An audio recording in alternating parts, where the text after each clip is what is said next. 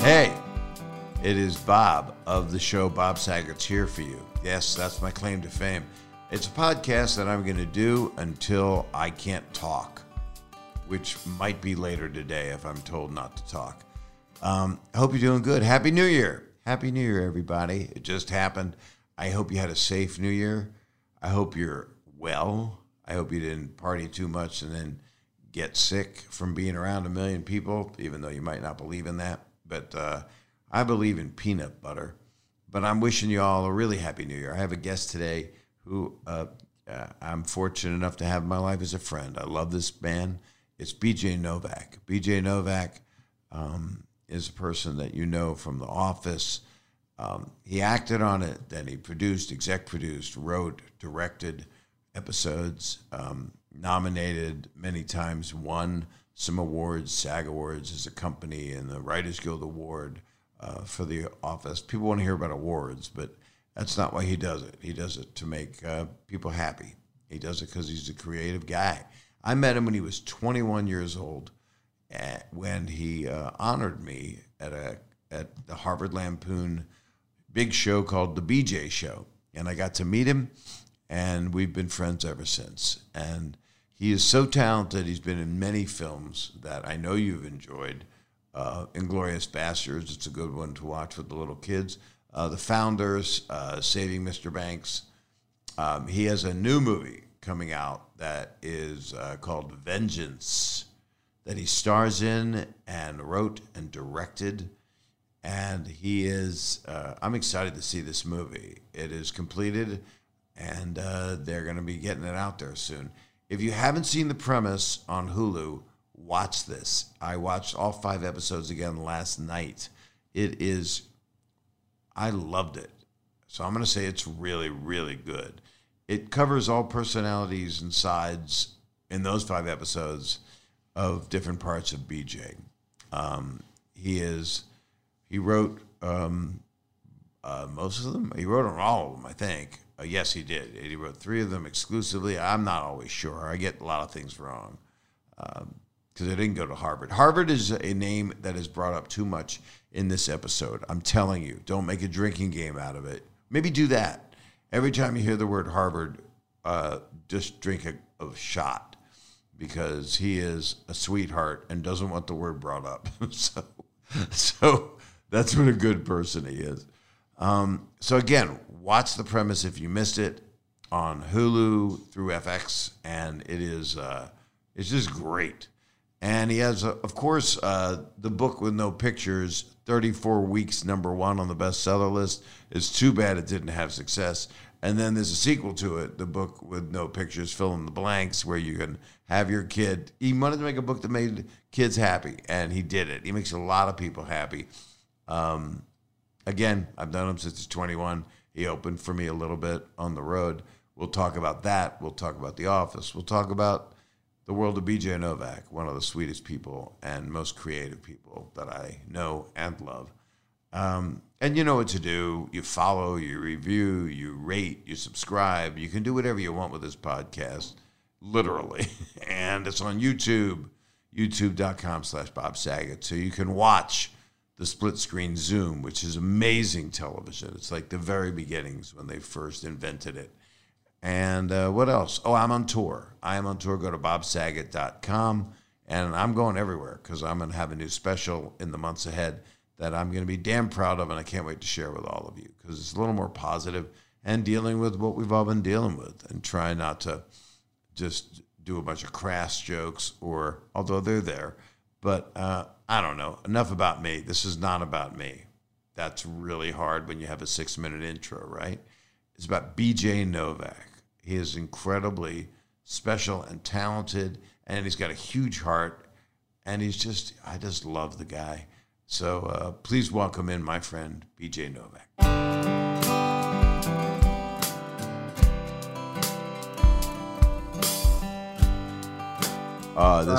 This is all I care about. Same. Now the holidays have begun. They have. They're actually, when this thing airs, it's New Year's, so it's Happy New Year, BJ. Let's start again. 2022 has now officially begun. 5789. I don't know what year it is. That's how we count. Yeah. I'm so happy to see you. Bob, I got to talk about something here. I've been looking through your past guests. Okay. I'm like a son to you. You have Yeah. had everyone I've ever met on the show before you asked me. You have had Bill Burr twice on the show before you asked me. But that was an accident because I just moved over to All Things Comedy. So that was a business move because we know I love you more than Bill. Although if Bill's listening, I love Bill so much. I know. I don't know what to make of this because again, I feel like family to you, and I've been wanting to catch up, and here we are finally. But we did see each other in person. But honestly, I think you're right. Nothing means more than being on your friend's podcast. I mean, look, Mark Maron and I have never gotten along. I was on his podcast. Dax Shepard and I, we had a years-long misunderstanding. I was on his podcast. You're like my show business father, and it's taken until 2022. Well, first thing I want to apologize to you. Always put the host on the defensive. That is my strategy. That is actually smart because then they look at their notes and they fluster and Craig Ferguson would rip up his notes before the show, but if you attacked him, I think he would not have ripped him up. Anyway, him up. I got nothing. I got no prepositions. It's him and them because you are a brilliant Harvard graduate. Is that a preposition? What is that? I am a fool from Philly. I forgot everything. Thank God. Damn. Your writing is like, okay, let's go back to this. I'm sorry. But I want to say something. I started this podcast before the COVID thing. You know about COVID, right? What happened? There's something he put a bat in a thermos with something else. Something happened at a market, at farmer's market, I think. I don't know. Yeah, it was on Larchmont. Yeah, it was on Larchmont. Where it started. Someone was with the parking and some mad scientist, yeah. Yep, and then that way they were convenient to edit the documentary at Paramount. So anyway, I'm saving the best for this next decade because there's no reason. Podcasts are great. I'm working and doing what I'm doing, but in 20 years, I'm going to be a head on a stick. And don't think I'm not going to call on you again, but you're going to be too busy. You'll have won the Oscar. You won't be able to answer. I'll be waiting by the phone. I'll be scrolling through your podcast guest list, jealous. The Bill Burr's now been on 200 times, a record setter, and I'm coming back for my second appearance. Okay, I'm just going to say it. I love you so much, BJ. I know the love. Anyway, we got to get back. Some people of our persuasion, and they call it that because we're very persuasive people. We are a persuasive tribe. Yes. That's what they fear about us. True. And I don't think we like to be called a tribe, and I like it. I like being called a tribe because it takes away all my obvious how intellectual I am. You're one of the smartest people I know, and I know I need to know more people, but... Yeah, you do. Well, someone, a smarter man than I, once said that your goal should always be to be the dumbest person in the room. Yeah. So yeah, anyway, that is always the goal for me as well, is to find people that, soak it up, as it were. Well, I have fulfilled that wish for myself, but you are not the dumbest person in the room. What you did from the moment I met you, I guess we'll go there. I mean, we'll talk. First thing, how's everybody as of the point of this recording? That's just after New Year's. How's everybody, family, brothers, parents? Everyone's alive and well. Yeah, thank you. I like all that. Yeah. And if anything changes, you'll let me know, and I'll put in a little disclaimer at the top. Yes. BJ Novak's cousin has since come down with, I don't know if you know this. I think I told you one time when I met you when you were 21. Is that accurate? Yep. I'm gonna die. I'm getting old too quick. And the moment I met you, I knew that we were going to have a connection. And you don't know if you're going to have a connection forever because you could have turned into a complete showbiz asshole, but you're the opposite. Well, you helped protect me. When I moved out to write on your show, I'm sure you remember you called my mom at home And my mom was very worried. I remember her face, and she was talking to you and she was nodding and nodding. You said, I'm going to take care of him. I'm going to make sure he's a good person. I'm going to look out for him. And that's what made her comfortable to send me out to LA. And then when I got there, you were at the clubs every night. And I was like, Spider Room on Wednesday, you did not on the face of it seem to be a good influence at the beginning, but you were because of your heart, you know? And, but we went to like the Spider Room. Or yeah. Yeah.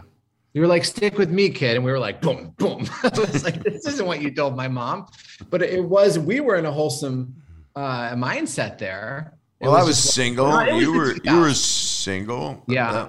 Still am. It was the 2000s, you know? It was a different time. There was no Facebook. You had to meet people, you know, in the club. That's where you meet good people. That's always, anytime you're lonely, head to the nearest club. I do remember I was living with my roommate, Steve, and I was lonely in LA.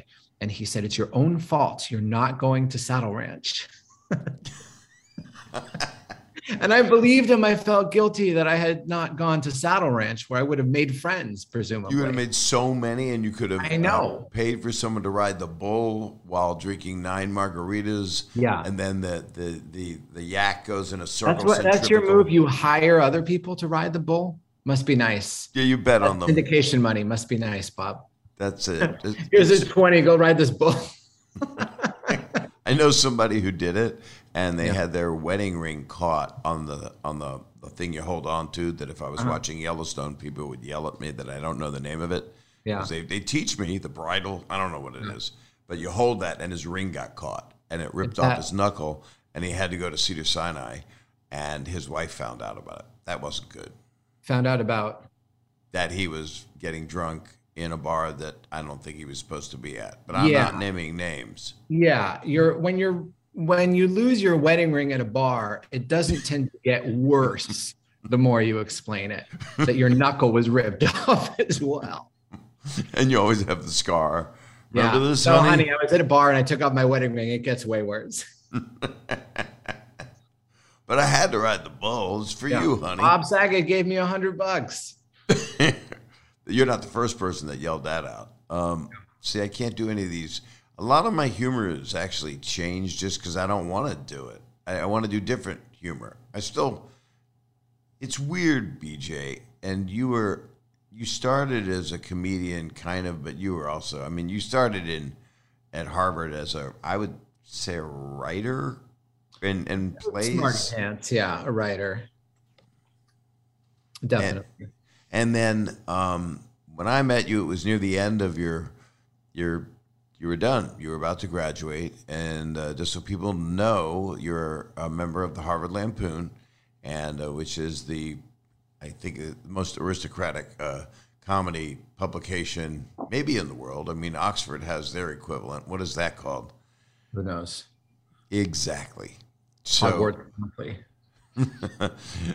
but you, and that's Harvard Lampoon is where a lot of people, there's Hasty Pudding, people always get them confused. This is not about dressing in drag. I wonder how that's going for Hasty Pudding right now on the cancel scale. Good question. Yeah. I'd hate for their high quality productions to have been Anyway, yes. No disrespect to that. No, it's, and don't worry, because you know what? A lot of people through the years did it, and it was an honor because it was Harvard turning the whole form on its upside down, whatever. But when I met you, I couldn't get into Harvard. I'd been a comedian. I'd been divorced. I had stopped doing the family shows, the Full House and the video thing, and it was like a magical time to be accepted to Harvard, and it's all because of you. Yeah, I knew who you were. I knew your comedy soul. I knew your comedy. And I knew that you would blow some minds, and I was right. So it was a great deal for us to have you there. It was very exciting for everybody when you actually said yes and came to Harvard. I said yes right away. It was one of my dearest friends in my life, Michael Price, who's also one of yours. He's still one of your friends, right? Yeah, I was going to try to beat you to reference his name. Michael, if you're listening, I was I was going to bring it up first, but continue. Yeah, but Michael knows that I'm really fast at trying to It say means things. more from me though. So, you know, It actually does. I think you're right. With all of your insecurity, which I didn't even know existed when I met you, because the confidence is put on the BJ and the BJ show, and there's another guy named BJ. Yeah. But you know, that's another story for not another time. But it was a great show that you guys did it yearly. You had done it a few times before. We've done it a couple times. Yeah. This was our second time. And so was there any premeditated thought, you know, Bob seems like a nice guy. Maybe he'll recommend me to someone in showbiz. Was there any thought of that? No, I didn't. That did not occur to me. That's why I'm in love with you. Because I am the guy that I would get there. A guy would do the premeditated type of move, or a young lady, or however anyone identified that wanted to know me, that thought I could help them. And this was just an appreciation of, you got me. Here I am, 20 years older than you, and you plus, and you just got me. And yeah, that's... I've always been a fan. I mean, you don't need more fans in the comedy world. Everyone knows who you are, and everyone listening to this does. But even recently, I went on YouTube just to look up your old Johnny Carson appearances, and you're just dazzling the man. You are going so fast. He can barely keep up. He's smiling to the audience about you. And I mean, talk about confidence. Here you are on the biggest stage in the world, and you're hardly a shrinking flower. You're just, crackling on the biggest stage in the world. And I mean, you did that show, what, 10 times, 20 times? I mean, actually, I thought it was 13. Somebody told me 15, but I never did stand up. I only did panel because I wasn't appropriate for stand up with my stand up. Yeah, but real comedy people know what you do. And that's interesting that you're looking to change yet again, another evolution. How would you describe that? What you're interested in now? Every 7 to 8 years, I turn into something different. I'll go off it. I'll spend time directing something which works or doesn't, and I'll do something. But right now, I am what I think, this is going to be really arrogant, but it's not. Hope. I know that I'm doing the best stand-up I ever did in my whole life. I never was at this point where I'm looking at people that inspire me that are 30, 20, 35, and I'm going, wow, look at how great they are. Look how honest they are. Besides the normal Mount Rushmore of our time, Dave or Bill or, all the people. And I'm going, wow, I'm talking. I'm connected. Yeah. I'm honest. I've slowed down. I'm not doing the joke about pedophilia that everybody was doing because it was making fun of it. But today it reads horrifically, and I'm not a guy that wants to trigger anybody, and so I think I'm in a good place. You're like in the best place I think I've ever seen you in, and I don't know how you feel about that. Well, I like you. I want to keep changing and doing more. I'd love to get back on stage. I haven't been on stage since a whole different phase of my life. And like you, I would like to find what is next for my style. My style was very sort of purposefully stiff and square, write a joke and present it. And it was really, I gave away nothing about myself, nothing about my opinions or my life. And because I guess that was who I was. I was a person who wrote the best thing I could and then wanted to show it to you. And I think there was definitely something enjoyable about that. I love a lot of one-liner comics and observational comics like that. But, in terms of what you do, where it's like, okay, how do I connect to people now? I think, I was talking to Whitney Cummings and she said, there's so much good comedy on Twitter and Instagram. If you're looking for jokes, people got them. They're there. So they want to see you because that's what they can get on stage that that they can't get online. So now I got to think, oh, who am I? Because who I have been is a guy who's just working hard to try to write jokes. And of course, we all have a person, my real personality. We all have a real personality. But someone said to me early on, I think it was a writer on Raising Dad, the show, that I wrote for you, said that, I don't know, it was Bill Masters or someone said the best comic is someone you're sitting backstage with them. And then they say, hold on, I got to do my set. And it's the exact same person on stage that you were just talking to. Yeah. And that was never me. I got on and I was someone sort of smarter, but less interesting than the person I was. And I would like to figure out, how do I be that same person? I think if you choose to do it and accept this mission, you'll get me spots at the Laugh Factory again. Because that helped me a lot. Yeah, those Laugh Factory spots can be, very forgiving. They're good to do drop-in spots, but yeah, you want to do time. You have to work out. I like going away right now for the weekend. I'll do some theaters, but I'll do clubs because nobody's there. It's sold out, but during COVID, no one's there. We're just empty rooms, but you get a feel of the mic. When I started, this is what a diligent A student I was. I bought a mic and I just practiced in front of the mic. I didn't even plug in. So is that what you do? Rupert Pupkin. Yeah, you just make the whole thing exactly in my basement. So I have a podcast. That's the same thing. Yeah, just do a podcast to talk to people. But the crime is when all of this ends, this COVID insanity ends, and then people stop doing their podcasts. Their character. I'm giving I love doing this. I think the podcast will keep going because people will have places to drive to again, and then you'll listen. You need something to listen to. Yeah, especially if they're all the way to see my show. Why not hear me talk? Yeah, get it out of the way. Then they just turn right around. They already heard everything. Well, BJ, you doing stand-up again would be amazing. But I'm here to tell you that from the moment I met you, you always had a very intense look. Your show on Hulu that I know you promoted it a lot. You went on the press tour.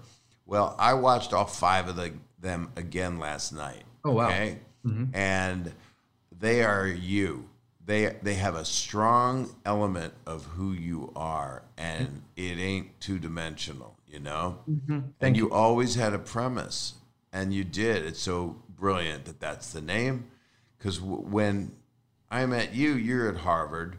You tell me to come in and do this show at the Sanders Theater. Scott Weinger, who's a friend who was on Full House. We did a Full House sketch, but that's not. But Dan Mintz wrote with me. Dan Mintz. Great Dan Mintz. Danny Chun. Yep. Just Jeremy wonderful Bronson. people. Yeah. And so you introduced me to all these people, and then I called Michael Price and said, holy shit, these guys are geniuses. You've got to just sign them. And he's like, I made this happen. I went, yes, you did. You did. Well, he said, do it, He did. Yeah. He did. And his confidence, I find not only honest, but hilarious because he's a wonderful. Yeah. Anyway, so I go there. All of a sudden, I see I'm at the show. I don't know what the show is going to be. You don't show me the rehearsal for the first part of the show. Mm. So I don't know what it was, half hour, 40 minutes. Yeah, it was I think it was an intermission in between. So we did a whole show. And then after intermission was and now, the stuff with Bob. Well, people need to know that before intermission was before the crazy people took over an Animal House. It was just rah, rah, rah, Harvard, yay. And you got Harvard songs. I don't think it was Harvard, yay. I think. I mean, in tone, I don't think I heard those words. I mean, look, we happened to go there. We were lucky enough and hardworking enough to go there. But once we got there, I mean, we did want to just play around and have fun. But there was no the hasty pudding. No, it was definitely not. Yeah, no, it was funny. It was well written and it was funny, but it was clean. There was no cursing, is my point. I think I should have said that more succinctly. No. The show did not go into the PG-13. Well, okay, so that was on purpose because we knew that how what you were going to do. That's what I was trying to say to you, but I didn't go to Harvard. BJ, I didn't go to Harvard. I didn't. God, how many times is that word going to come up in this interview?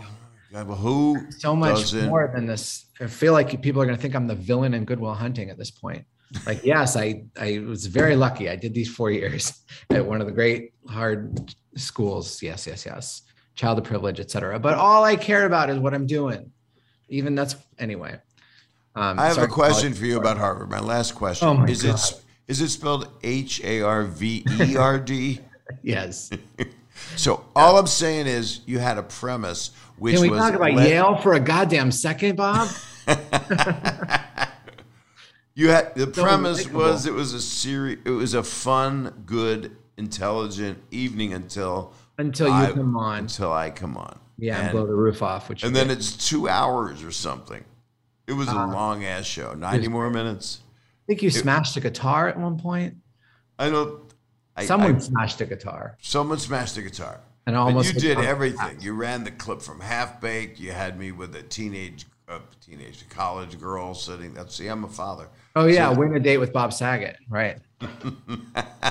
And then we did a Full House sketch where Danny Tanner did not know what sex was. Yes, that was a great Dan Mintz premise that that Danny Tanner had to give DJ the talk about sex, and Uncle Jesse overheard and realized that Danny didn't know what sex was, and so then he needed to explain to Danny what sex was. And when Danny Tanner heard about that, he was like, "I gotta get me some pussy."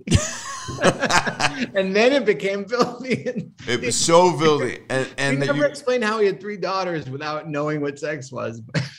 Well, I think a lot of people don't know how that happened in their lives. Yeah, but it was very funny. It was very funny, and you were Stamos. You played Uncle Jesse in a leather jacket. Yep, to be him. And Scott, I think, played himself. He did. He was Steve. Mm-hmm. And then more happened. I did 20 minutes of stand-up. They were aghast. Yeah, it was great. And it was just... And then I got to hang out in something we will not speak about, which is the Harvard Lampoon Society. That was private. Am I an honorary member for real? Oh, yeah. Holy shit, that's cool. So I can mention that I kind of went to Harvard. I mean, Harverd for life. Right? Yeah. Hello. Yeah. So we became friends. And then I said to exec producer Norman Steinberg of a Jonathan Katz show, Raising Dad, that I have a young writer and I want him to be part of it. Yeah. And great learning experience. And it was funny to see you doing it because it wasn't the nature of your natural, of where you were. No, I was a real punk kid in that writer's room. And they did not like me for good reason. I think by the end, I was suspended for 3 days by Norman for a bad. Norman liked you, by the way. Norman did like me. And it was a very parental move to send me home for the rest of the week, because not only was he mad at me, all the writers hated me at that point because I didn't know how to behave in a writer's room. I thought if you don't like a pitch, you say, I don't like that. How about this? I thought we were all kind of peers, and I didn't realize that there was, any human beings have sensitivity, which is something I've had to learn in my life over time. But also I thought this was kind of like a raucous, we're all in this together thing. And, there were egos and there were hierarchies. And I remember the line that got me suspended from the writer's room at Raising Dad was I had written a script in which you lose track of your daughter at a party, a wild high school party, played by Kat Dennings. Yeah. And you go to the party and you can't see anybody. So you need to crowd surf in order to see her, which I do still think was the correct way to go with the script. See, I still haven't let it go. I agree, by the way, and I got involved, and I found out. Right. Oh, I didn't know that. So then someone else pitched, no, I think blah, blah, blah. He finds her this way. And then at the end, he crowd surfs. And I said, look, my way is a good plot point. And the other way, all we have is a silly sitcom moment. And Norman took me into his office and he's like, the writers in this room, a lot of us, I'm sorry, we have made careers on silly sitcom moments, you know, and I want you to go home. Don't come until Monday. I want you to take the rest of the week and think about how hard everyone's working and who everybody is. That's so parental. Oh my God. I was terrified because this was, you know, back in the day, this was, you know, a 22 episode order, which The Office did too. But I feel like now every show is like 12 episodes, but you have 13 episodes and then you'd have the back 9, right? Which is the rest of the season. And the contracts were only for the first 13. And I was like, oh my God. And I was right to worry. I was like, there's no way I'm coming back for the back 9. And then I'll be the staff writer on Raising Dad who got fired halfway through. And I didn't even have a spec script. I'm dead. I'm dead before I even started. I was terrified. And then I came back on Monday. I brought donuts for everybody and show I had learned my lesson. And I made another change, which I've kept to this day, which is that I drink coffee in the morning and there's free coffee in the writer's room. So I would just wait to get the free coffee. But that meant that I was in a grumpy mood for the first 45 minutes before my coffee is kicked in. So I went to the Coffee Bean on Sunset and Fairfax first. And I'm like, I'm gonna have my coffee before I arrive to work. So I will be a happy, friendly guy as soon as I get there. So I kept that habit and people noticed the donuts, a little thing like that. They saw that I was humbled and I got picked up for the back 9. And thank God my reputation and career did not fall off the cliff that I thought it would. But yeah, no, I learned a lot of lessons on that show. No one likes a 21-year-old smacking down their silly sitcom moment at 2 a.m. A lot of people just don't like a 21-year-old. Yeah. Because they're not anymore. Yeah. That show, as much as we go, well, it's sitcom, it's this, you know, and you are going, I want to do something great. I want to do some. Well, the only 2 people that seem to have good lives were you and Jonathan Katz. So all of these brilliant comedy writers, Chuck Sklar, Bill Masters. Really good people. Yeah, Bill Broaddus from Boston. Great. Ed Krasnick. Great writers. I couldn't believe the jokes they could come up with. And yet we're all slumped over our fucking snacks and stuff all day long, all night long. Then you'd fucking jet in your shiny black Mercedes with sunglasses. You'd sit in the writer's room. Whatever you said, we all had to crack up because your ass, whether or not it was funny. Such an asshole. Sometimes it was, sometimes it wasn't, you know, and then you'd leave and I was like, how do I be that guy? How do I get to be Bob? Like, that's the job you want. And then Jonathan got to like be on conference calls from Boston, you know, for, you know, half an hour a week. And I was like, those are the only 2 guys to be. And those are both performers. Those are both stand-ups. So I gotta start making a name for myself so people know who I am. And that was, and also my voice, you know, my pitches didn't get picked up, but that seeing you look cool when everyone else looked miserable was very formative in thinking, I can't be stuck in this room my whole life. I got to make a name for myself. And it also felt so adventurous. It was so much more fun to like, you know, middle for somebody at the Funny Bone in Omaha, which was my first road gig, than this, you know, quote unquote, you know, glamorous job in a writer's room on the Paramount lot. I found the Funny Bone way more exciting. Right. Opening for you in Vegas, which. Well, we'll get to that. Just to complete on the Raising Dad, that show now, no one could afford how top heavy it was in talent as far as the cast goes. An Academy Award winner, Brie Larson, and Jerry Adler. Jerry Adler, Hesh on The Sopranos, and Kat Dennings, Megan Good. Megan Good has a big. Andy Kindler. My best friend, I know. I love this guy. So this is Jonathan Katz is a dear friend, and he loved you and loved your family, and knew your dad. Mm-hmm. And I don't know if he knew your mom. Did he? I hope not. Yeah, Jonathan, I've always known. Yeah. And he just said, "We want to take care of BJ." It was really a parental type thing because you were so smart anyway. We all knew that. But that show, actually, I loved that show because it was going to be good. That's what I knew. What you didn't know coming in was that there's no chance of something being good if these are the kind of things they're saying. But, I guess. Yeah. But well, it was weird because it was like part of some family-friendly initiative. It had certain sponsors, and so it sort of had an agenda. We had the writer's room that was capable of a really funny show and people who wanted to make a really funny show, but the sort of the mandate for the show was to be as soft as possible. Right. And so that we always had this tension, I felt. You did really well in England, believe it or not. They ran that one season, and I don't know why, but I think it was 24 episodes. It was some odd number because the WB liked it quite a bit. Yep. Now, Tracy Costa was there, Brett King, there was some good Tal Rabinowitz. The execs I thought were very good. She was wonderful. Yeah. And Jordan running it. Mm-hmm. Those days are just different. And right now, especially with so much closing down, I don't know how a lot of people, you would do The Office today, but I don't know how, it's a lot of cast. I think the biggest challenge in doing a show on the scale of The Office today is simply that there's so many opportunities for great cast and writers that, Craig Robinson would have his own show. Mindy would have her own show. I would have some overall deal.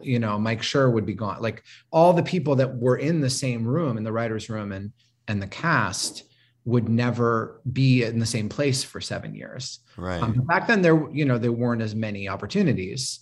So the good thing about that is people would, in a good circumstance, consolidate. And that led to really good things. The good thing about where it is now is that there are so many opportunities for different voices to siphon off and do interesting experiments and stuff like that. But it does get overwhelming, the amount, even as a viewer, it's like, a show is being half recommended to you 1,000 times a week, I didn't know until this most recent press tour of yours that you and John Krasinski went to high school together. That's crazy. I had no idea. Newton South High. Yeah. Yep. Newton South High School. And was he in plays? Were you both in stuff? He was in the senior show, which I wrote with a few friends, and Amir Dastani, Dave Mansbach, Emily Porter. And we wrote that show and then cast John in one of the lead roles. And that, as far as I know, that was the first time he was on stage. Did he have lines, or was it like A Quiet Place where he had to go like this all the time? Yeah, he got the idea from the senior show too. It was very avant-garde for a high school performance. Didn't really work. Well, I'm all over the place because I have so much I want to say, but you're a really good director. Well, thank you. You gave me a lot of advice and encouragement when I came down to Albuquerque, which was where I shot my first feature, Vengeance, which is not yet. But and you had to stop because of COVID, right? So Vengeance. Stop, but then we started again. We did finish it, and it's being edited now. But yes, you whispered to me like in The Graduate, one word: coverage. Get the coverage. That's the coverage. Whenever we needed more coverage, I'd quote you. I'd say, like Bob said, coverage. It's not the biggest expense to have a second camera there. Mm-hmm. It's just not the problem.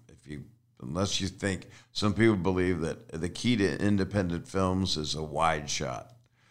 Well, it is. It's a trick because it looks so arty, but it also means you only need one setup for your scene.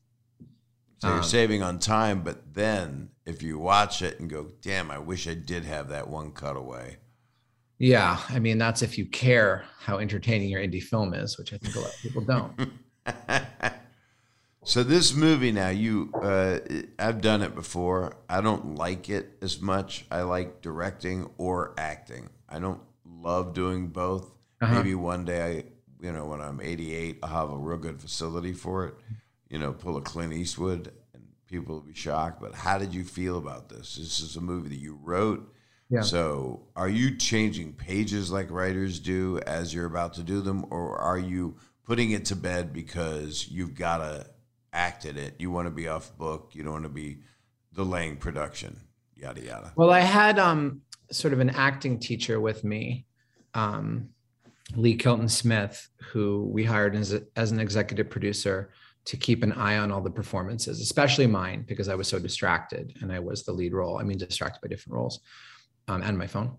And also to help the other actors if I was too focused on my own performance. So that, to take it really seriously as an actor, that was the part that I was definitely most intimidated by, because I'm less of an experienced actor. I've had small roles for a long time, but I was less of an experienced actor, and I just felt on firmer footing writing and directing what I had written. I did a lot on The Office. It's intuitive if you're confident and you know what you wrote. It's just, a friend Al Reddy told me, you only need to know two things to direct: what you want and how to get it. I mean, is there anything more profound than that? So, No. I did feel after directing a lot that if I had written it, I knew how to get it, how to talk to people, how to ask for help. The acting was what intimidated me. And the real thing was, you know how you see a picture of yourself and you're like, I hate it. I can't look at that picture. I don't know how I don't do that. I was like, what if I get in the editing room and I'm like, I hate how I look in the shot, and I have to use the shot. You could fix it. I don't think on a Blumhouse budget you can fix it. So I was terrified. I was like, what if my ego, what if my self-consciousness ruins my directing my own performance? And it was fine. I don't know. It was fine because I got to see the shots before, and I'm like, well, that's how I look. What are you going to do?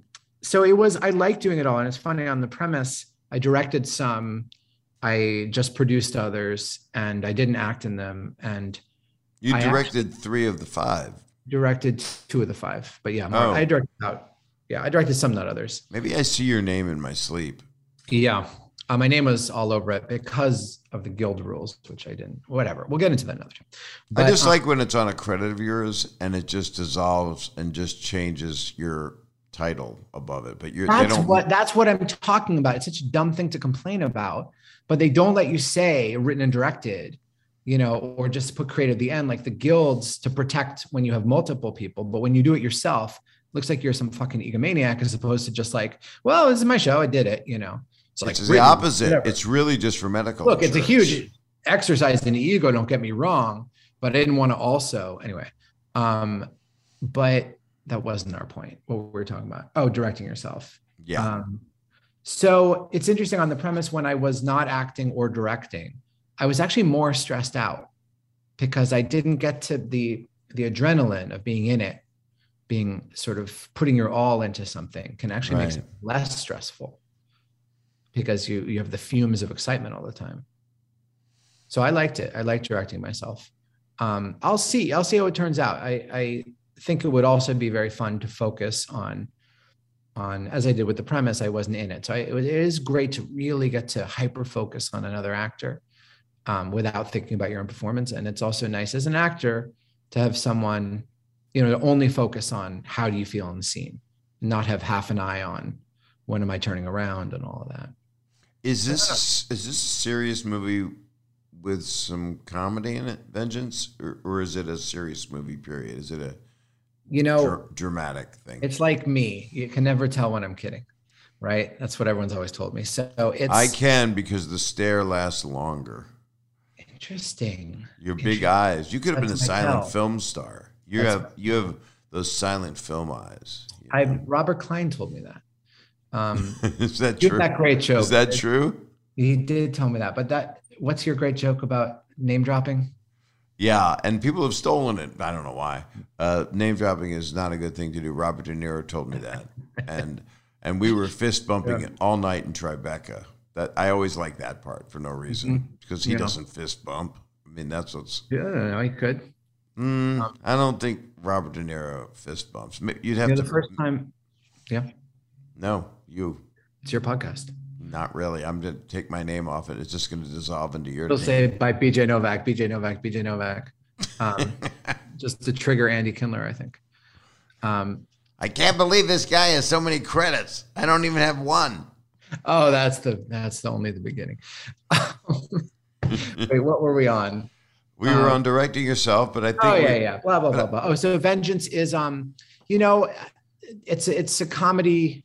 It's a lot of things I do. It starts with the comedy, and then you think, well, how do I play it as realistically as possible? To me, that's what The Office was. That's what the premise was. It's what I always try to do. So, you know, it started with sort of a dark comic premise, and then it takes a winding path. Issa Rae is in it. Ashton Kutcher is amazing in it. J. Smith Cameron, Boyd Holbrook. So, and all of these actors are people that know, they intuitively knew that line. You know, they know it's funnier when you play it straight. Right. Yeah. And that is kind of the key, actually, to The Office in a way. Yeah. It's that dry, that Ricky Gervais set the palate. But then it was really interesting. I watched an interview with you because I did. And I also like Jamie Wax over at CBS This Morning, who did a cool segment on you, which it was enjoyable because you showed the vulnerable side of yourself, which, you know, people don't know you that way. You know, they see a young person who is, especially a cast member of The Office, which is that it's a new, but they invented in England that was doubly done beautifully here. I'm not saying better. I'm just saying they did it. They pulled off something that's impossible, which is what you were saying you were hesitant about. How are they going to do that? But they got the talent, and the idea is to just say things and stay, you're not cracking up, you know? Yeah. But it's not about breaking. It's just. Well, it's interesting. Ricky Gervais's advice to us, one of the only pieces of advice he gave before just taking his paycheck, was, which he's the first to say, was try to make each other break. And so that advice, I think, leads to the tension that you see when you're trying to make each other break so bad, and yet you can't. I mean, that's a great compass for the comedy is outrageous, but you're playing it straight, you know? And that was, I think, the key to that, the secret weapon of that show. And that was directly from the British. And it's almost like a stare down contest with your best friend. Yeah. Yeah, because there's nothing, and it also makes you close to that performer. Yeah. There's something about it. They're letting you in on something, and you're going, wow, they're strong. How could they not laugh at this person playing with their man boobs? I'm talking specifically about Chris Pratt. I'm really not. Right. I was like, I don't remember that scene, but sure. That's how I interpreted all of his performances. And then when he got all cut and buff, it just makes me want to send me to the gym. I mean, he is one spectacular piece of man meat. Yeah. I mean, you said it. Now, I don't like to talk about these things because it sounds like it's on the edge. People are sensitive to all this. But was there any point where you just couldn't get him out of your head? You just thought about him all the time? Chris Pratt, man boobs? Not man boobs. Just his pecs. Just him in general. Just what a sweet. I think this is maybe your thing. Right. I admire him a lot, especially as a comedic actor. I agree that he's attractive, but I think this is that's all I needed from you. Yeah. That's all I wanted. I'm going to weave that into I get it. I'm not kink shaming anyone here. I'm saying I get it, and I'm different. Yeah. You are. And I'm just going to use it as a soundbite for a rap song. I'll talk to you about that separately. Great. Yeah, I'm the guy to go to when you're a song idea. God, I'm so happy to talk to you. This has been a rough time for everybody this time. No matter where you fit on the food chain of life. Yeah. How do you just carry on with your life, right? You just do less social stuff. Do you find yourself? Well, it's interesting. I had to work so hard on the premise and the movie during COVID that I felt like I didn't get to experience it. I know that seems like a weird thing to say. A lot of people, I think it was mainly suffering for people, but there was a collective feeling that we're all going through this and we're going to, smoke extra weed and wear sweatpants and, turn to each other. And I was like, go away. I need to write. And so now at least I get to join the world, even though it's in a sadder moment. I mean, thank God I don't have to actually suffer from it or lose anyone or anything. But it sounds, I don't know how this sounds. I don't know how this whole interview sounds, Bob. No, this sounds fine. But, people that are in movies and television or going about their corporate world and have to go to meetings and they're not just on a Zoom are existing, and they're kind of in a bubble. Yeah, I don't mean to say it's like a snow day that I missed out on, but it is. It's like a depressed snow day. At least I get to know what it feels like. I don't know. I don't like how this sounds, but it's the truth. So, well, I could take it out if you want. Yeah, that's a separate subject. I meant, I could take it out. Like if I was looking at a picture. Is that a threat? Chris Pratt. Yeah, that's a real threat. That's the pull quote. I can take it out. Okay, I have to tell you something, and it's a compliment. I'm joking around. I'm trying to say stupid shit. Some of it hits, some of it doesn't. That's my life and my problem. I'm telling you, after watching, I want people, if they haven't seen it from your show it's really this year, but last year, The Premise, it's damn serious sometimes. Yeah, it's hilarious. It's all a premise, each one, which is what is writing. And it really affected me because, and I even read somebody saying something about it. I'm like, stop reading people. They don't know how to hold a camera or act or write or anything. They just know how to say something mean. And then I read really lovely stuff about it. But then why am I reading that? My takeaway was everyone was so different, BJ. Everyone, and it got so serious, and it was about relevant things that we think about, but your own particular spin. I mean, to do a thing that you think is about gun control. Right. It's very, very. That was cool. That premise that John Bernthal played the lead in, he's having such a great moment, but for him to play, because he's so known for The Punisher and very macho and gun heavy stuff, for him to play a father who lost a kid to a school shooting and then join the NRA under a pretense for revenge. I mean, it was such a challenge to throw to an actor. And that's what excited me. I think about all these premises. I didn't think of them as watch my great premise. Well, some of that, of course, but I think the real thing was, can we pull it off? And can an actor play this tension? Or Daniel Day Kim in Butt Plug. Here's a billionaire who asks someone, bring me a butt plug that can change the world. And the guy's like, I will do this if you're serious. I'm going to take this seriously. Sort of the deadpan seriousness and yet the panache of this offer. You really need great actors for this stuff. And so to me, that was the joy and the challenge of that show was, okay, you got a premise. These are good premises, but SNL also has 100 good premises, right, a week pitched to them. So how do you make something that someone can elevate to art? And I think those actors did. All the actors did, but casting, every bit of casting in all of them was fantastic. But the Butt Plug episode, just for people to not, and it's a hard one not to spoil alert because you want to, but I won't, because this thing's still right out there. It's on FX Hulu, which is, I don't know. It's like 2 months old. I mean, it's still a current show. I know, but when we texted about it, it's like, well, I don't know. I just meant don't feel that we need to plug it. That's all. Oh, no, I wanted to. I plugged it, but it's not like. You don't want me to butt plug it. Correct. See, that's where I have I have no use in comedy, what I just did. Yeah. No, I just meant like, don't feel this needs to be a favor to like, I need to promote the show. We can just talk. I don't consider, the favor is you doing my podcast. Okay, great.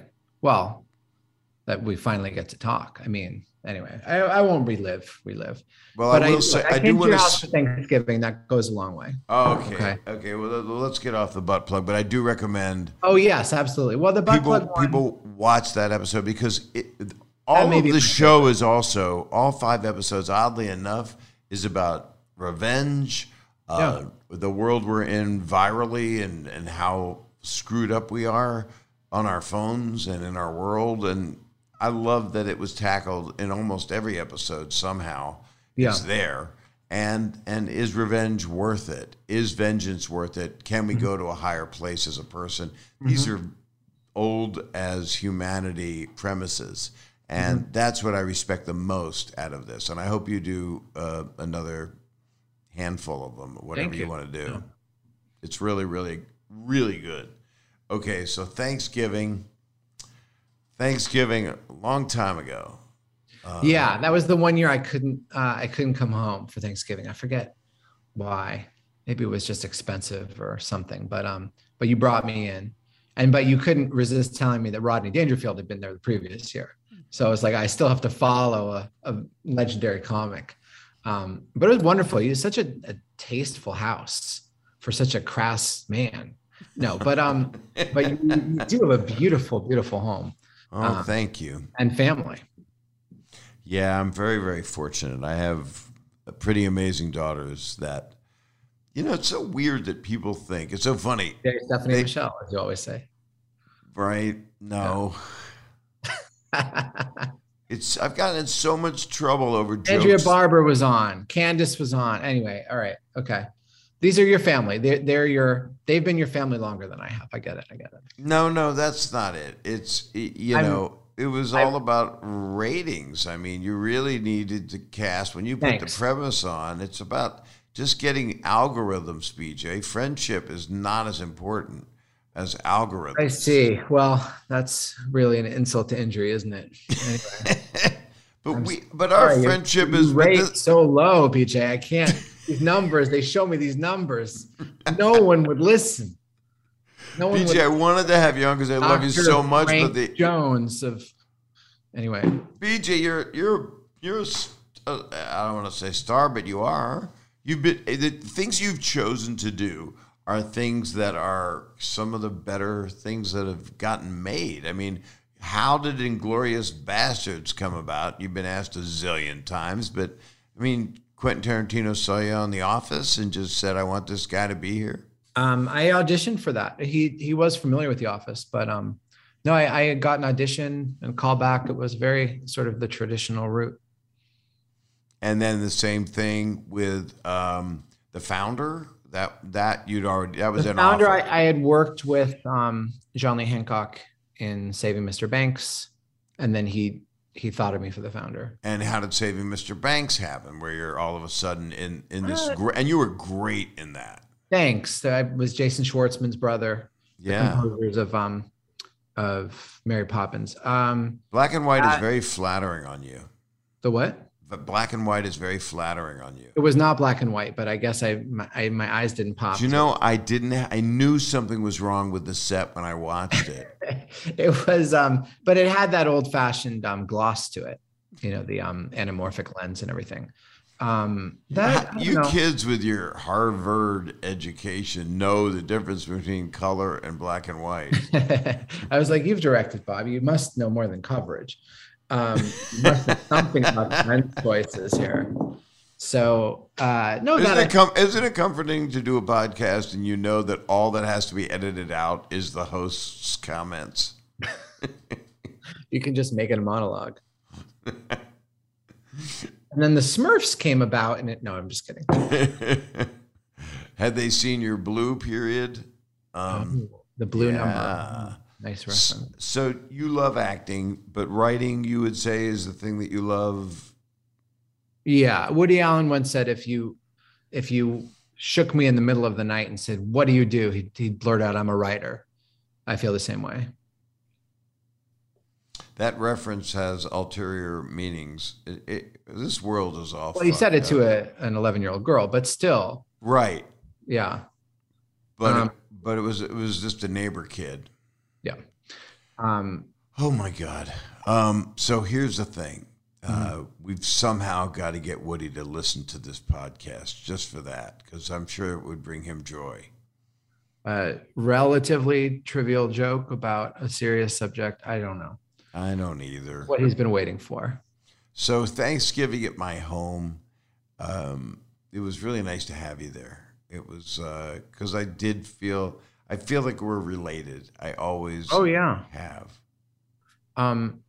You gave me, I asked for a Jewish blessing at my 40th birthday party, which you did. Yeah, as my show business father. Yeah, no, I've always felt that way. As I do too. And I do as well. And then, it's just interesting to me that you're even thinking about stand up again. To even think about it is fascinating, because you could be, if it's a lot of work to build it, but you could be out touring. You are in line with the kind of there's a huge, wonderful intelligentsia out there in your age range that are doing stand-up, that are bringing a lot of people in their 20s that want to be educated and want to hear smartness and don't just want to hear sensationalism or, screaming at them, "Are you ready to have a good time?" That kind of crap. Well, that's what I was planning, though, for my act. Now, I had you open for me in Vegas at the House of Blues, I believe. Yeah. And is this, I guess we might as well share. We've said some taboo things here and there. Yeah. Well, my whole act was taboo. This sort of, as was yours, in a previous phase, which it was sort of, at least for me, and I think for you too, in a way, the understood premise was, what if I got on stage and said this? Like, obviously, this is not the right thing to say. Right. And I think people got it then. I think the times are different now, so you do different things now. But in context then, that was an understood backdrop for what you were doing. So you can explain the rest. By the way, I had my agent MC. Do you remember Mark Provocero? I do, and I love him. And yeah. He makes Pen 15, which is fantastic. Yeah. Producer. But I was like, I have a joke for you, which is I told BJ he's always got to give 110%. And he said, that's a very high commission. I don't remember that. Yeah. But he was great. He was a real ham. And then I featured for you. So I did like 25. And you were great. I was great until... Well, I suggested that you do a joke. That you insisted. You brought me out. So I felt obliged to make you happy. You were the boss. We were friends, but you were the headliner. I didn't look at myself as the boss. I look at myself as you were the headliner. I didn't think I was throwing you under the bus. And I admired you. Okay, even as a friend, you brought me out. You're like, hey, you got to do that joke. You had a favorite joke of mine. And I guess we should say it. It's inappropriate because that's what still I have to validate when I do comedy now, that I'm saying this because I know it's wrong. And right. That's why the joke exists. Right. Do you feel comfortable? I can tell what it was. And I hope this is what you put on Twitter with no context. We need a new Hitler. Let me explain. A Hitler, nothing like the old Hitler. The old Hitler was a monster, a genocidal maniac. I'm talking about a new Hitler. A Hitler who wants to improve our schools. A Hitler who wants healthcare. A Hitler who's not afraid to tell the truth about the problems that we face. And if this Hitler had a couple ideas on the Jewish problem, I don't know why we wouldn't hear him out. Anyway, so this joke in sort of alternative comedy clubs in LA did very well. Everyone got the joke, the commentary, the irony, the shock value, all of these things made sense to an audience that came to a show to be stimulated in this way. And you understood, they understood that you hated Hitler. I mean, there's nothing, right. Right. They understood that. Looking at my face, I imagine they would have a guess that I might not be a fan of Hitler. Right. So, or am me. Hitler and Kindler, my two. Anyway, the two that don't like me. So here I am in Vegas at the House of Blues, which is not the same vibe. No. And here I am with my one-liners actually doing great. I'm having a great show. They're vibing me. They're like, I like this guy. Yep. And I look and I see you off stage smiling and I'm like, here we go. Got to do the joke Bob wants. And the drop in the room from joke to we need a new Hitler. they were like, I read this guy all wrong. He was warming us up for this. The drop in the room in the energy, except for one guy, Bob Saget, who is losing it hysterically. I was standing in the wings, just pounding on a monitor, laughing so hard. And that did get me through because you make one guy happy. In a way, it's all worth it. And it became a great story for us. And you got on the microphone and you went, Bob told me to do that. Thank you, Bob Saget, for that joke. Yeah. Well, the good news is that was a kinder, gentler time because the fact that offended them. It's a good point. Meant that maybe they were anti-Hitler. Whereas now you might get a few, woo, Yes, I think you would. I think that's a great point, that it felt safe making jokes like that then because it felt so obvious that anyone in their right mind would have certain points of view. And now it feels like everything is chaotic. And people take those words matter, and they take that literally. Right. And it just means we've lost sarcasm, facetiousness, satire, all of Well, also there's not a common thing to make fun of. And so, any political position, any position you take on anything, people feel, well, what's the side that the person who said that is on? Because I'm on the other side.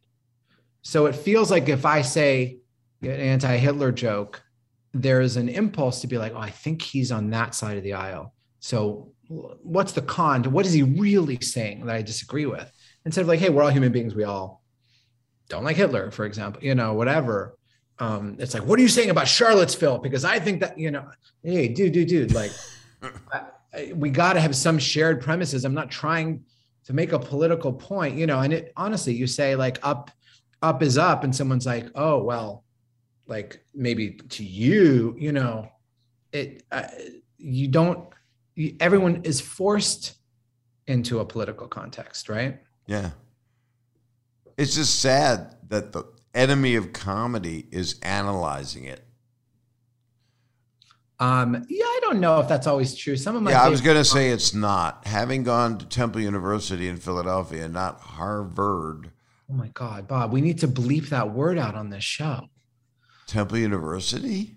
Yes, it's such a bad school. But I went to film school there. You won an Oscar. Student Oscar. Had acne. Yeah, and then you got a trophy at Harvard, which I never got. I got a diploma. I didn't get a trophy. Wait, but you got a lot of stuff. You won the SAG Ensemble Award. You're looking at your Wikipedia. I'm looking right at notes right here, man. And WGA comedy series. Big old writer. Sure. Famous writer. I rode the wave. I was part of a great show. Do you have statuettes? Do you have a couple of them in the home? Yes, I do. And then I also, the cast of Inglourious Bastards won, but I wasn't credited. I had a shared card. Do you know about this? So like there's some SAG rule that the ensemble, whatever, they gave me a trophy on stage. And then SAG called Michael Price constantly. And they're like, BJ did not earn that trophy. He did not have a single card. And I was like, okay, look, honestly, I don't care very much about a green SAG award for ensemble, like whatever. I was part of a great movie. Whatever. I don't need the trophy, but they were like obsessed. When are we getting the trophy back? Like, who cares? A guy who was in the movie was given one of fucking 12 green guys. I don't need it. Okay. Like you can have it back, but isn't that interesting? They were so rule oriented, but yes, now I have two. So for a second I had three. Like it means anything, especially for ensemble. So they did take it back. You actually had to give it back. I had to give it back. Did someone come to the house to pick it up? I don't remember. I couldn't have mailed it. It's so heavy. I would have thought Michael would have just gone in there. Michael probably sued them. But my favorite thing working with Michael years was when Michael got angry with righteous indignation. Oh yeah. I think Michael probably did fight it, but I don't care. I don't follow who wins awards. Maybe if I won more, I would. But no, I really like. I always remind this to people because we know a lot of people who really get upset over who wins an award and when they get nominated and not. And, yeah. Could you name who was nominated for best comedy TV series last year? I could name a series and say it won, or can you believe that won? Can you believe that wasn't even nominated? I wouldn't know the difference. And that's my job, is Right. TV comedy writer. And so I think nobody knows. They know if it's your favorite show. If you say Righteous Gemstones is my favorite show, that's all that should matter, is making somebody's favorite thing. Correct. That's all that should matter. That's all that lasts. That's all that lasts. The other thing that lasts is when they put it in your obit. The money. It does upscale your money because people respond to it. Or you can say, Emmy nominated, every year for his work on, it's that stuff. No, I agree. It's a status thing, but it doesn't, and it's good to have more status and it's good to have more money. And I would gladly take it. Of course. But it's the work. It's always been about it. Right. I think is missing the point. It really is. Although you have a couple nice trophies behind you. No, the thing there is Rodney Dangerfield. That was awarded to me by his widow, by the UCLA Brain Surgery Center, because that's where he lost his life, and I was there as he was in intensive care, and so they honored me one night with that. It's incredibly heavy. It's heavier than the award. Doesn't that mean so much more than some committee of people, giving you for? No. You take the Emmy. I love Rodney. I know. I think that Rodney, I don't know. I think Rodney's family honoring you for something that you did from the heart. Now that is something. That is something. I think that you had 2 lines in a movie that was brilliant. I don't think that deserves a trophy that you care about, Whereas I don't. It's nice, it's nice when people, it's all separate. It's all compartmentalized to get recognized by your peers or for people to like your work. When you meet people and they go, oh my God, I'm so happy to meet you. You're so talented and you really look up to them. You love their work. Mm-hmm. That's a nice feeling. That's someone that you respect. That feels good, but it doesn't change your life. It doesn't send your ego into overdrive where you go home and it's like, wow, my whole life's better now. Right. It's nice to make a friend out of it. If you make a friend of kindred spirits, which you've done before. Yeah. I think something's wrong with you if you can bond on a set enough to make something and you don't keep in touch with anybody.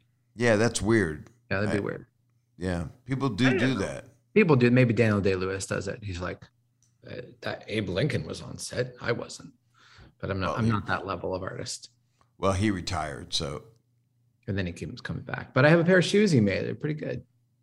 Sent them back. Was it only cool? Was it only the left foot? Nice. That is a great response. I was going to say how much that would be a cool thing to have, a pair of shoes cobbled by Daniel Day-Lewis from when he was a cobbler for 6 months. Right. Or Harrison Ford was a carpenter, to have like a chest of drawers. You just collect a house. Here's a Steve Martin banjo. It's like all these famous people with their like side hustle. That's your house. Or how they started. I was a deli clerk. I got like frozen bologna. Here's a sandwich made by Bob Saget. Yeah. Do you know that your dad, William, wrote that book, which is you know that. Okay, so I don't have to ask. You're your dad. Exposing all of this nepotism in my past. Do you know your dad? My dad do you know your father? I do. I like your parents. I met your parents, for God's sakes. Yeah. We're family. I mean, that doesn't happen very often. I mean, how often do your parents meet people? They're a little antisocial. My mom doesn't fly, so you're right. It's not that common. And they're smart. And your dad wrote the book that my dad gave me. Your dad edited the book, right? The Book of Jewish Humor? Yeah.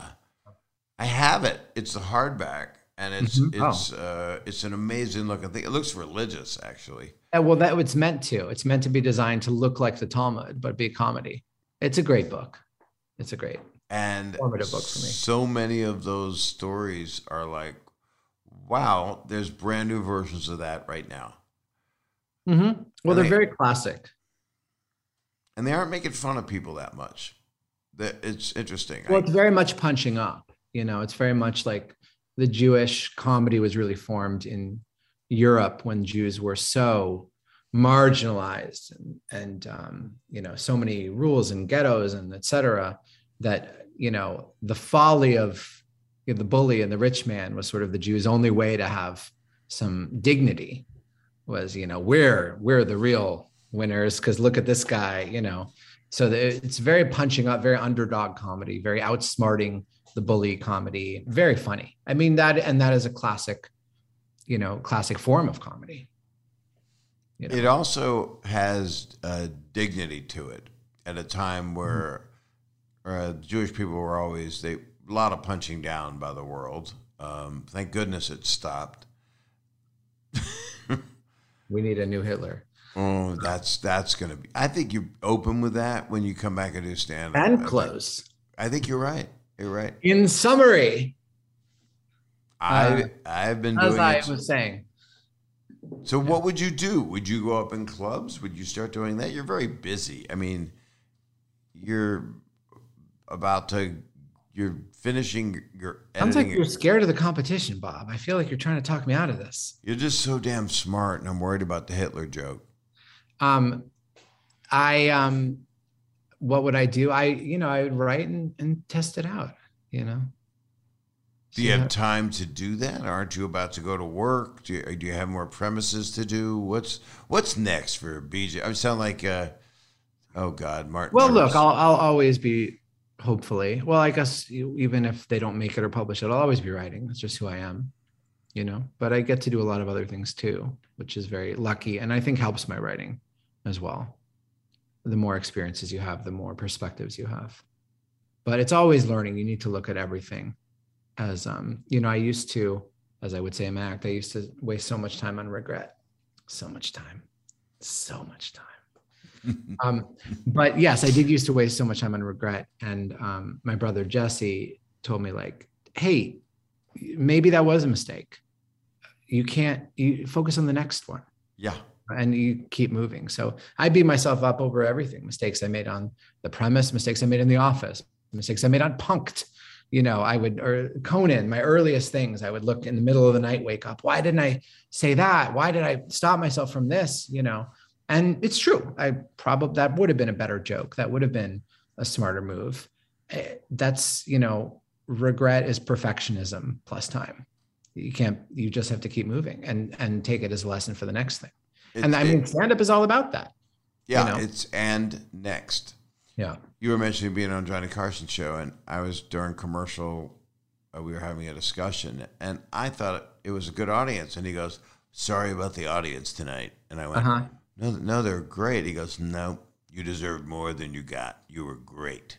And I went, thank you so much. And then I went, what do you do when it's a bad audience? And he looked at me and he went, there's always tomorrow. Nice. So that was that little Yoda moment. Well, he also was the most famous bomber because he would just turn around a bomb and get the audience back on his side. Made it an art form. He took the people that he looked up to the most, which would be, well, he loved Red Skelton, but he loved Pryor, they say. Very, very much. Pryor and Rickles, right? Yeah, very much. But the people that he looked up to that he was starting out watching. Oh, I got it. Were like Red Skelton and Jackie Gleason, and he would drink something and he'd go, well, that was Jackie Gleason. He would do impressions of an homage to people that he liked.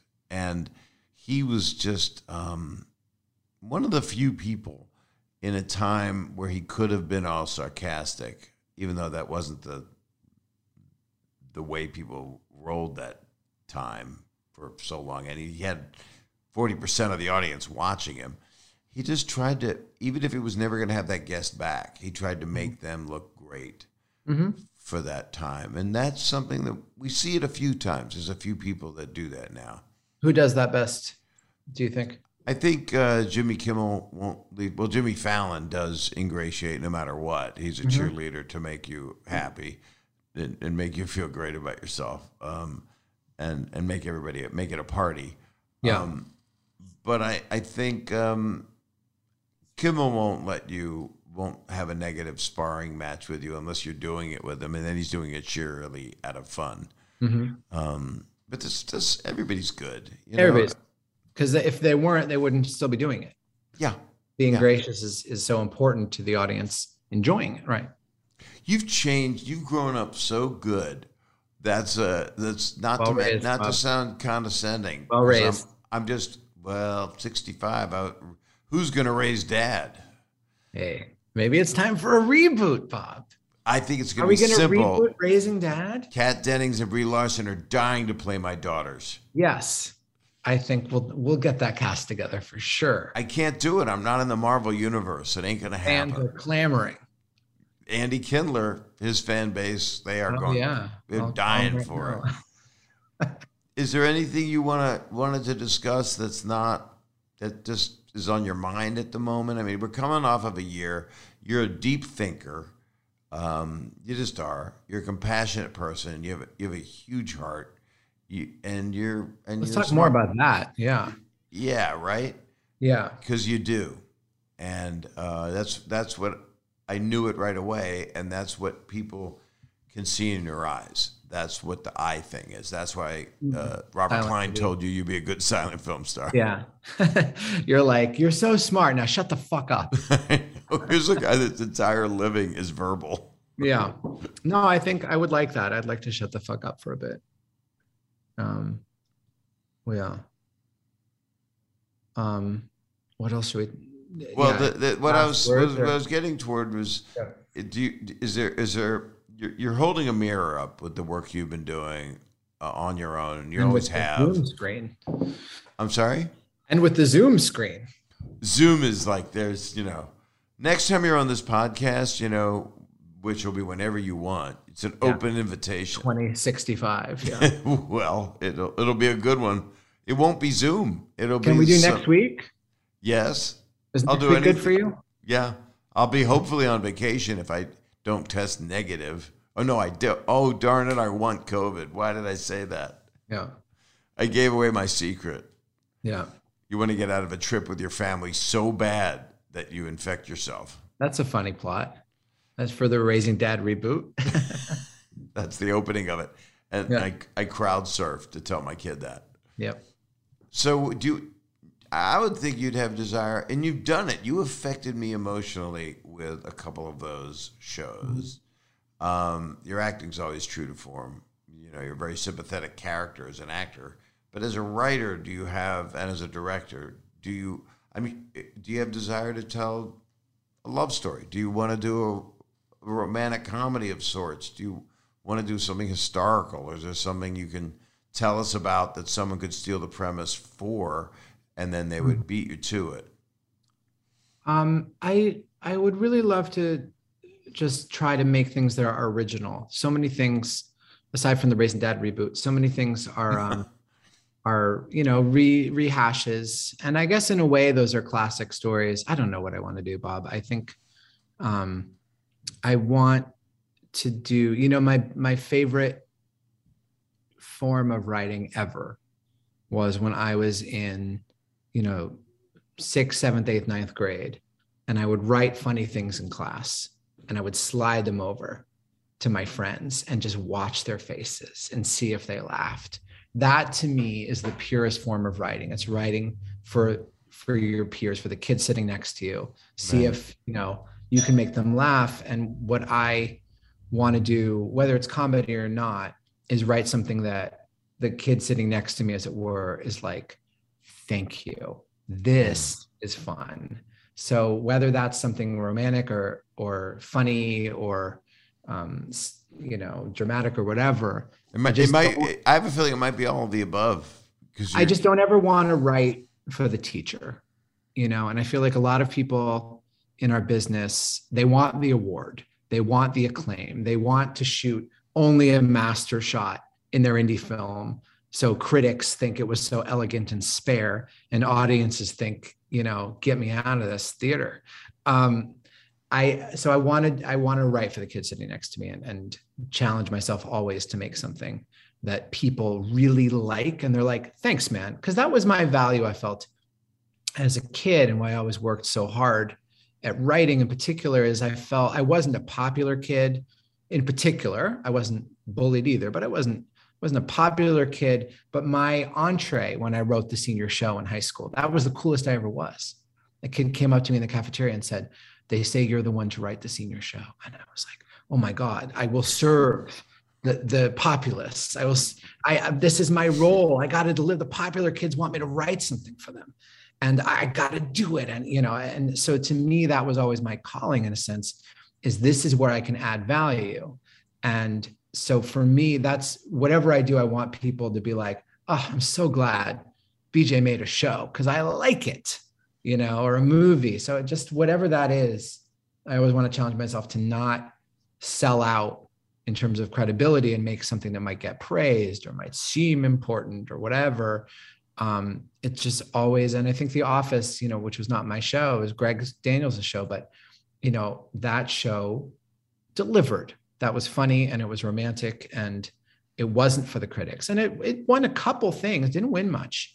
Now it's considered, a really great show of the past 10, 20 years, but it didn't win very much. It was just funny. So that's what I want to do, Bob. I want to do stuff that people are grateful for that doesn't win awards, honestly.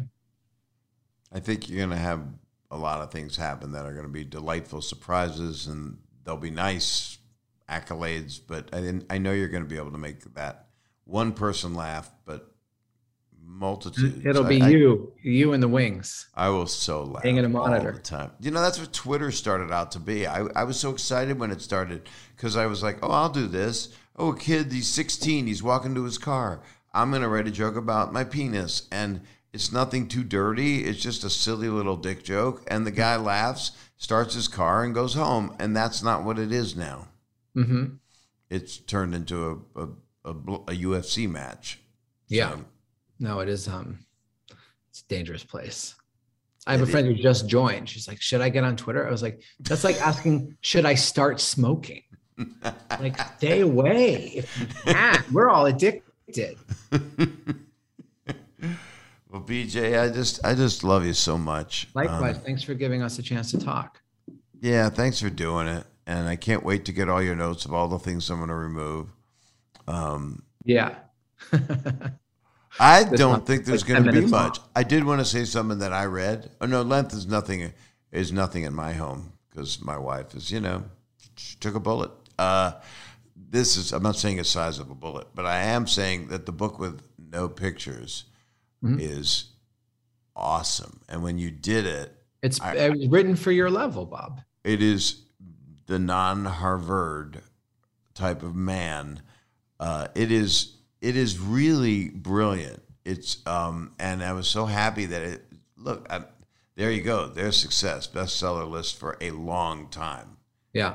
How long was it up there? Still there? It was number 1 for 34 weeks, which is amazing. And the funnest thing about that is it's technically in the picture book category because for the age group, et cetera. So New York Times picture books, number 1, the book with no pictures. It feels so great. It's like, yeah, even a kid would get that's funny. But that's a perfect example of, I think, what I most want to do, which is I wrote that to crack a 5-year-old up. I did not think, oh, what would sell well? What would win Caldecott? I'm like, what's a book that a fucking 5-year-old would find fucking hilarious? Right. And I wrote for a kid. And I think that's the way. That's the way. And then in the sequel that you did in 2019, I love that because you let them fill in the blanks. You're getting them to be creative. Exactly. No work for me. Right. Your own. That's really, you wrote even less. It's just unbelievable. Yeah. No pictures and half the words. Well, thank you, Bob. I'm glad I love you.